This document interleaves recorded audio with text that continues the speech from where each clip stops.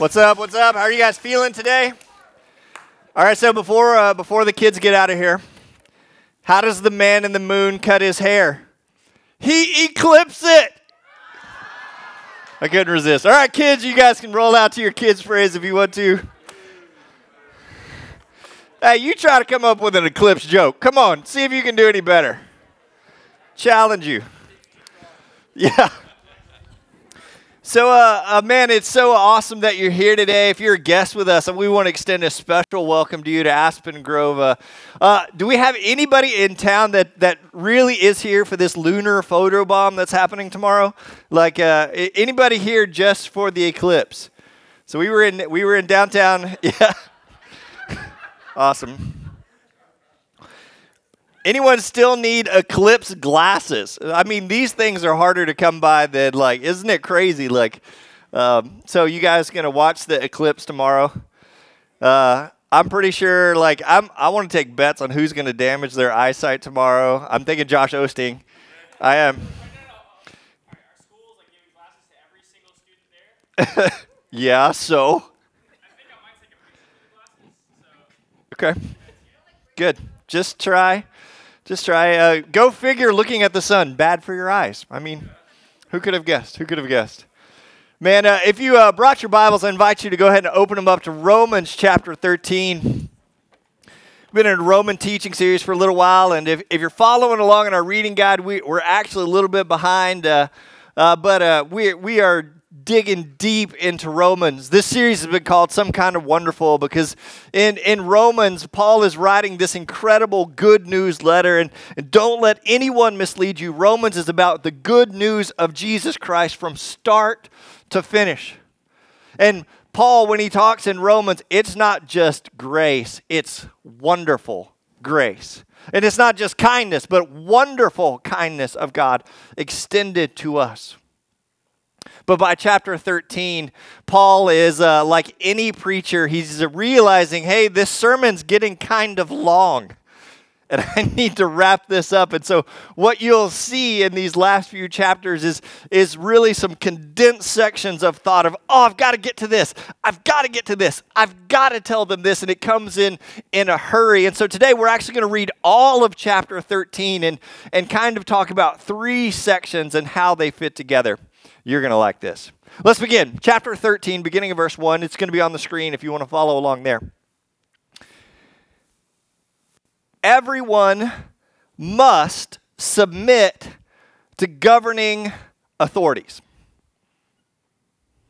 For all authority comes from God. And those in positions of authority have been placed there by God. So anyone who rebels against authority is rebelling against what God has instituted, and they will be punished. For the authorities do not strike fear in people who are doing right, but in those who are doing wrong.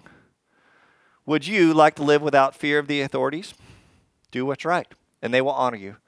The authorities are God's servants, sent for your good. But if you are doing wrong, of course you should be afraid, for they have the power to punish you. They are God's servants, sent for the very purpose of punishing those who do what is wrong. So you must submit to them, not only to avoid punishment, but also to keep a clear conscience. I wish this part wasn't in there. Pay your taxes too. For these same reasons, for government workers need to be paid. They are serving God in what they do. And then finally, to wrap it up, it says, give to everyone what you owe them. Pay your taxes and government fees to those who collect them. And then this is the part I really want to land on. Give respect and honor to those who are in authority. I know it's completely foreign for us to believe that submitting to authority has been an issue over the years. Even 2,000 years ago, Paul, writing to Christians in Rome, struggling with submission and the ideas of authority. So Paul wants to speak to it. What I would say, as we look at this section just briefly, is the point Paul is trying to make, and the heart of it is that all authority comes from God. God is the ultimate authority. So Some people ask me, okay, well, what if somebody in authority asks me to do something that's immoral or not right or wrong? And I've never been in the military, but I think this is how it works in the military. So in the military, you have a commanding officer. You have a CO. You have somebody that gives you orders. And as long as they give you orders, your job is to follow those orders, correct? But I think there's one exception. If your CO gives you orders that are somehow wrong or immoral, your ultimate obligation is to God. And so if you receive orders that are immoral, you are obligated as a follower of God not to follow those orders. Now, that doesn't mean you're going to be free of consequences, correct? And I think as you whittle this down, this passage down, it gets really to that. Go ahead and put that last verse up there again, Stephen. It talks about respect and honor. 2 weeks ago, I was at the Global Leadership Summit. Maybe you guys have heard about it. Bill Hybels and the Willow Creek Church, each year they do this summit about leadership. 400,000 leaders in over 150 countries participate. And in Bill Hybels' opening talk to literally leaders of businesses, leaders of churches, leaders of governments, all over the world, he began his whole talk by saying, we have an epidemic of disrespect. Would you agree? And yet Scripture says, give respect and honor to those who are in authority. I want to share with you some of Bill Hybels' thoughts. I don't want to give him credit, but I think the fact that he gave some of these, he actually gave 10 rules of respect to 400,000 leaders around the world. He said, we have an epidemic of disrespect, and we need to address it. He celebrated he heard the story of a Southwest Airlines. You guys know Southwest. Have you seen that the airlines have been in the press a little bit lately for respect-related issues, incivility issues? He told the story of a Southwest airline flight attendant who had a passenger that was just being incredibly disrespectful to the other passengers, disrespectful to the flight crew. And this flight attendant, on her own initiative, invited the disrespectful person up out of their seat, which they came. They didn't have to drag them. Invited the disrespectful person up out of the seat, out of the airline, across the terminal where she personally bought this disrespectful passenger a ticket on another airline.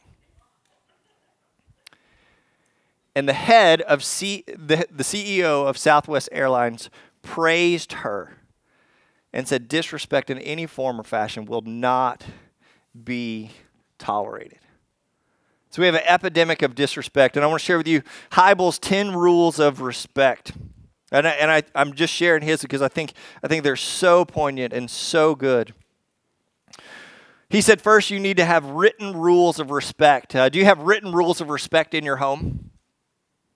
He said, maybe we need to start writing these down in our businesses, maybe even in your churches, in your home. You need to have written rules of respect, and they need to be basic. It starts with basic things like we will greet and acknowledge each other. We will say please and thank you. We will treat each other equally. We will be direct, but also sensitive and honest.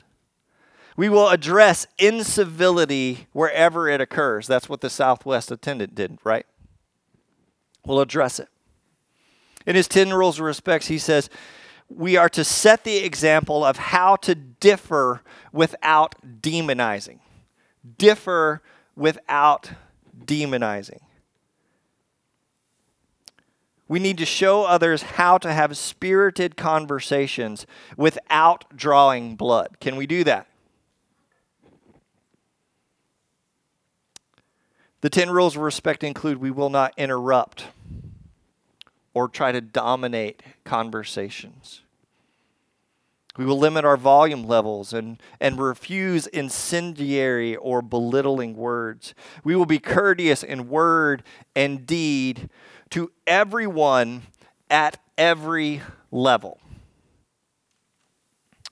There was a time, it's been a couple of years now, but we took some of our church, some of our student ministry went to Culver's. You guys know Culver's? Heart Attack Burger. It's awesome. I love that place. So I was with a group of students, and I won't name any names or anything like that. They don't go here anymore. But we were walking up to the door, and there was a pregnant woman carrying a baby coming out as I was coming in. And so I opened the door and stood out of the way so the pregnant woman carrying a baby could come out. And as soon as I opened the door, 2 of our junior high students thought I was opening it for them. And they ran through, nearly knocking the pregnant woman over because they had to get in line first for a Heart Attack Burger. And I had my little Zen peace moment, like peace. Let's not murder anyone today. And I did good. You'd be proud of me. I calmly went to our students who were anxiously waiting in the front of line and told them, I said, when I opened that door, it wasn't for you.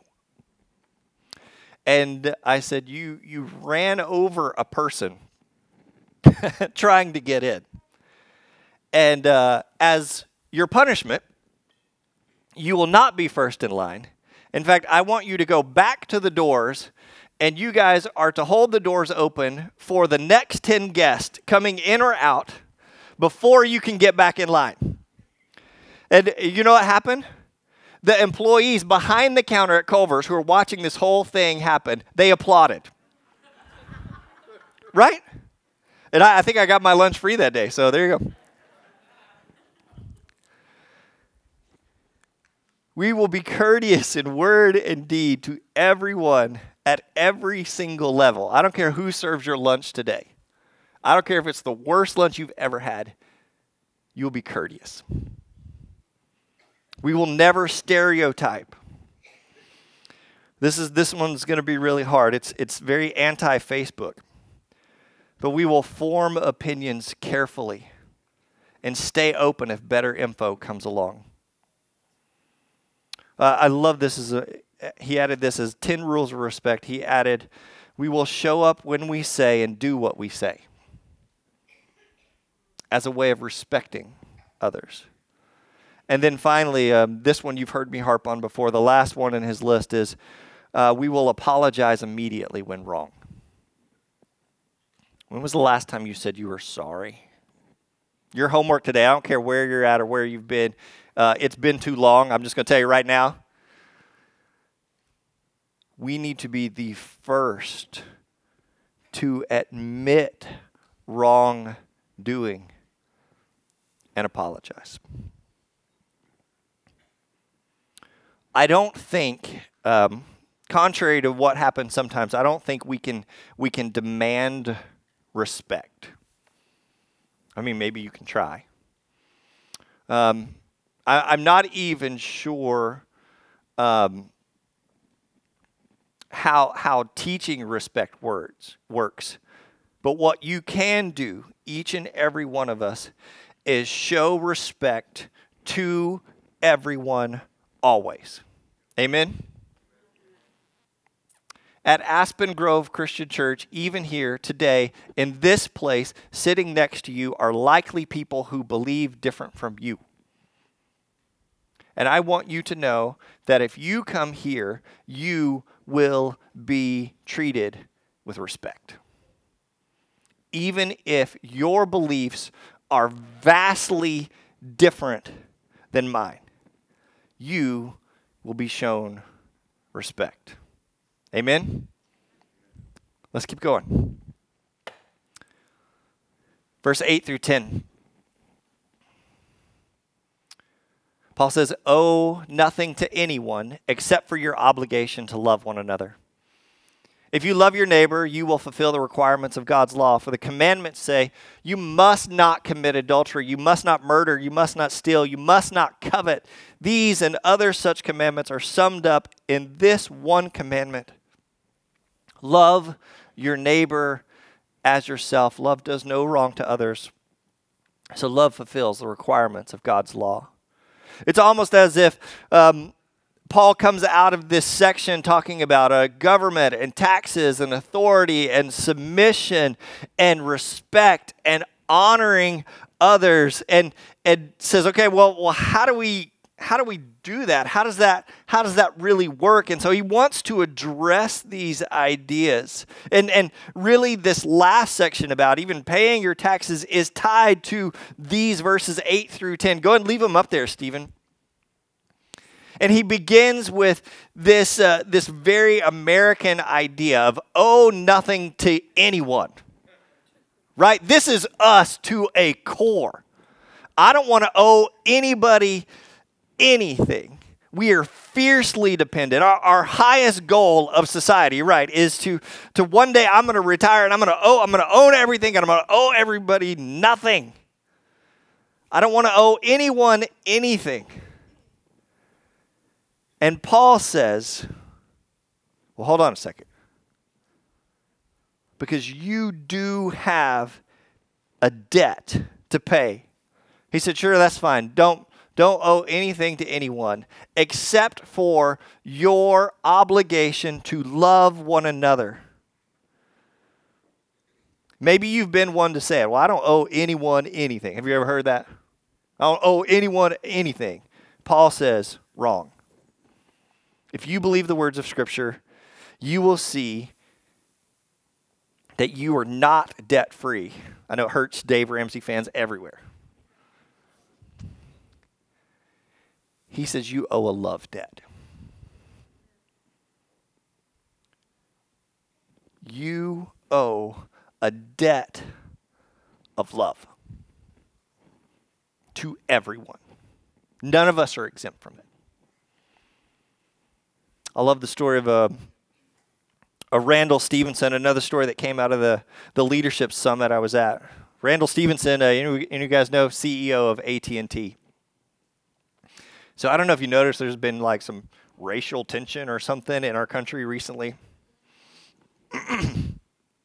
So Randall Stevenson, CEO of AT&T, wanted to address race relations with his company. And so he called a Skype conference with everyone at AT&T. I don't know how many thousands of employees that is, but he called every single employee to tune in to this message about race relations. And listen to what he said. He said, I'm not asking you to simply tolerate. Tolerance is for cowards. Oh, that's going to be good, right?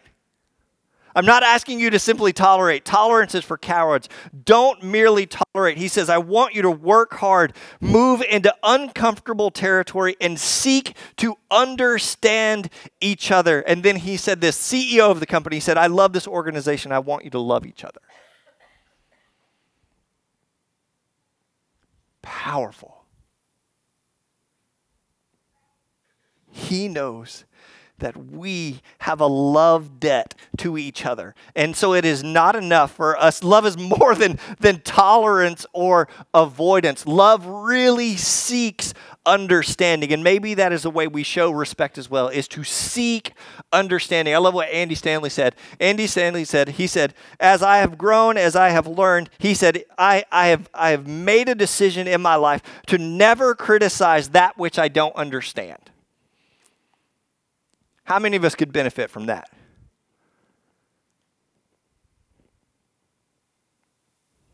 Love seeks understanding. Love is not just tolerant, but love seeks understanding. And we owe a love debt to everyone. Finally, last section, verses 11 through 14. Oh gosh, Romans is so good. Don't you just love Romans? Man. He says, this is all the more urgent for you now, for you know how late it is. He says, time is running out. Wake up! For our salvation is nearer now than when we first believed. The night is almost gone. The day of salvation will soon be here. So remove your dark deeds like dirty clothes and put on the shining armor of right living, because we belong to the day. We must live decent lives for all to see. So don't participate in the darkness of wild parties and drunkenness or sexual promiscuity or immoral living or in quarreling and jealousy.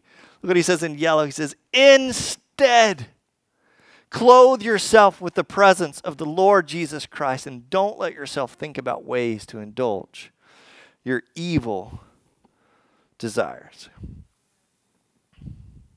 If the fire alarm in this building went off right now, we have sirens and strobe light. That actually happened on a Sunday morning. Like, have you ever been here when that happens? That's really exciting.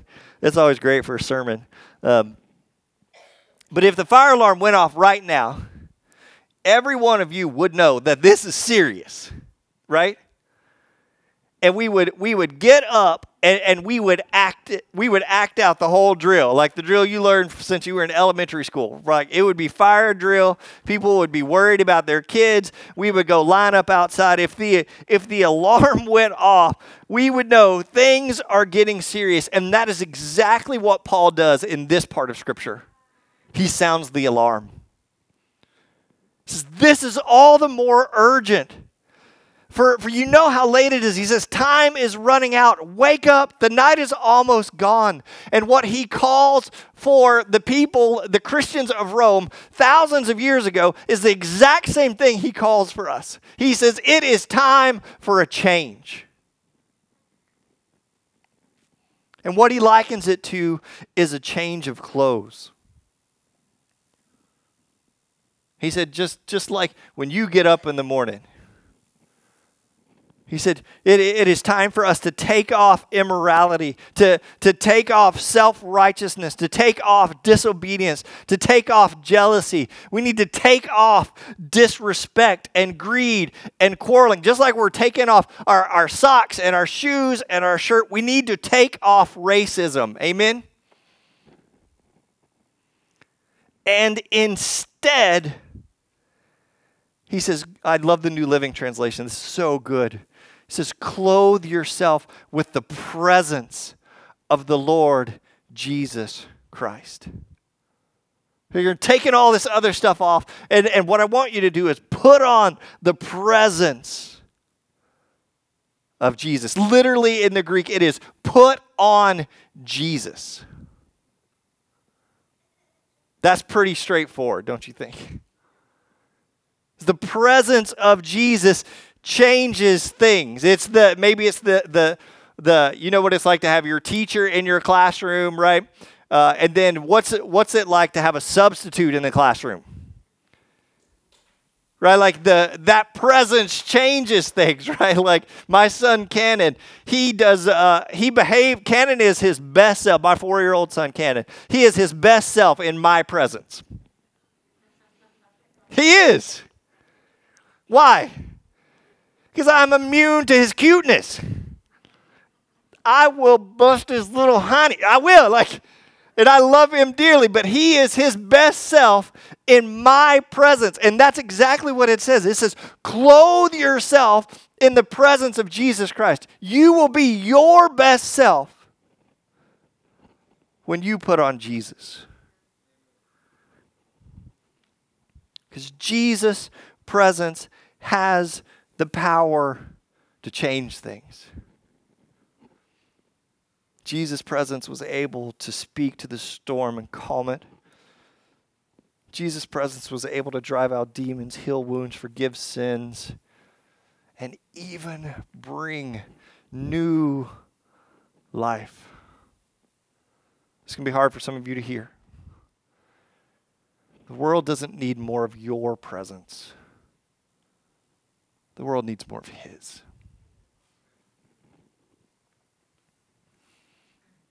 In just a minute, we're going to enter into a time of communion, and we've got some stations set up. It's a part of our tradition. It's a part of our heart. It's something we do every single week. And so we have 3 stations set up around the room, and in a minute, I'll say a prayer, and I'll send you to those stations. I want you to take the elements of communion, the cup which represents the blood that Jesus poured for us, and the bread that represents his body broken for us. And as you literally commune with his presence, I'm going to invite you maybe to do something a little bit different today. I want you to take your communion with Jesus and your time seriously, but I'm going to invite you to pray with each other. I think it would be great if we used our communion time with his presence to pray for our leaders and pray for our country, pray for our government, pray for those in authority over us. You think that'd be a worthy use of our time? So maybe as you take these elements of communion, we pray for those that God has placed in authority over us. Maybe there's some hard corners in our own heart of places where we have harbored incivility, places that we have harbored disrespect, and maybe we need to turn some of those over to God.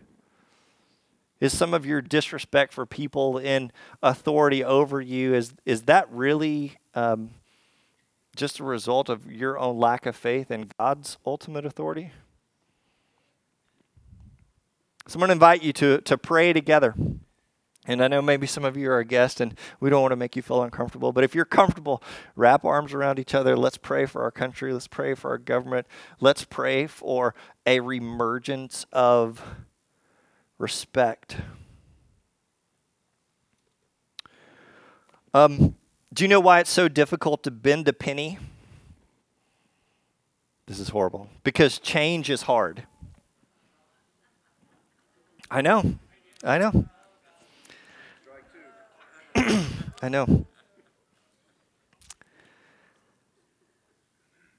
Change is hard, but it's time for change.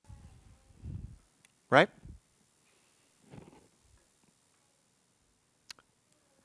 We need to show respect to everyone at all times. We need to pay our love debt to others by seeking understanding. And it's time to change our clothes. To pull off the dirty clothes of immorality and selfishness and put on the presence of Jesus Christ. Let's pray together. Father God, I thank you so much for your word and for its power to convict. God, I pray that Paul, who you spoke through so long ago, would still, like his voice, would ring through today into our hearts, that your voice, your message, your spirit would carry the power and the truth of these words deep within us. Father God, I pray that hearts would be opened. I pray that those of us who have been so wronged and so disrespected would come to a place where we could release some of that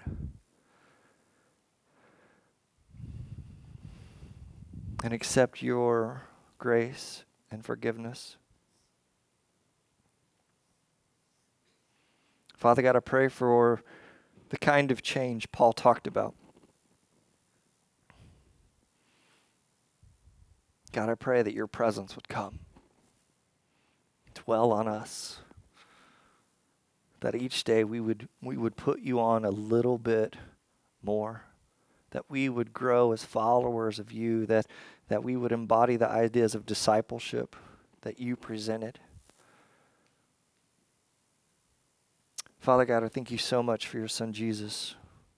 Man, these things aren't possible without him. Thank you for his death, his burial, his resurrection. Father God, we remember you in this time, in this space.